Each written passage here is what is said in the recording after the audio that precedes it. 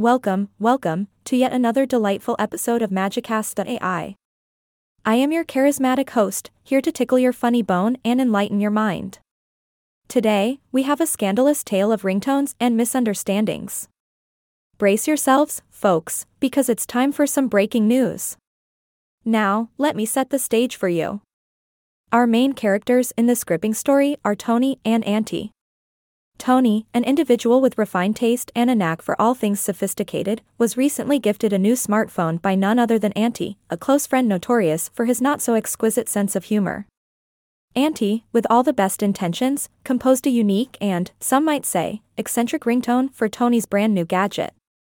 Oh, the mystery and excitement brewing in the air. Anticipation builds as Toni's finger hovers uncertainly over the play button. Will this new ringtone be a work of art or a cacophonous disaster? Drumroll, please. And it happened. Toni's face went from sheer delight to absolute horror in a matter of nanoseconds. That ringtone. It was beyond anything Toni could have imagined, and not in a good way. I can almost picture the scene, Toni, wide-eyed and aghast, frantically searching for the nearest mute button.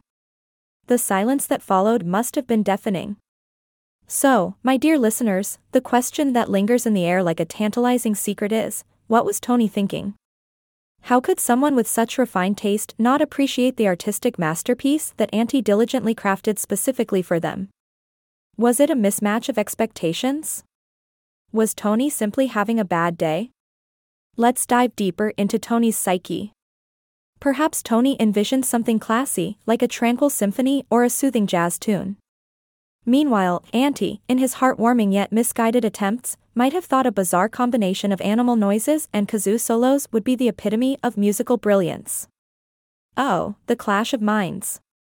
But you know what they say, my friends, beauty is in the ear of the beholder. It's a subjective matter, indeed. What brings joy and laughter to one person might send shivers down the spine of another. And such is the complexity of human perception. Now, as responsible podcast hosts, we must keep the peace and not take sides in this intriguing affair. Instead, let us embrace the diversity of tastes and preferences that make this world so wonderfully chaotic. Ante's musical innovation may not be for everyone, but we can appreciate the effort and the intention behind it. Let's hope that Toni and Ante can overcome this little hiccup in their friendship.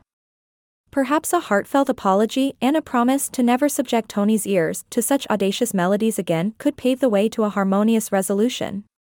Remember, dear listeners, communication is key when faced with the challenges of mismatched expectations. And with that, we come to the end of today's enthralling tale. Stay tuned for more captivating stories and delightful discussions on all things magical and beyond. Until next time, this is your charming host signing off, wishing you a harmonious and ringtone-filled day. Stay classy, my friends. Yay! I am not a robot anymore.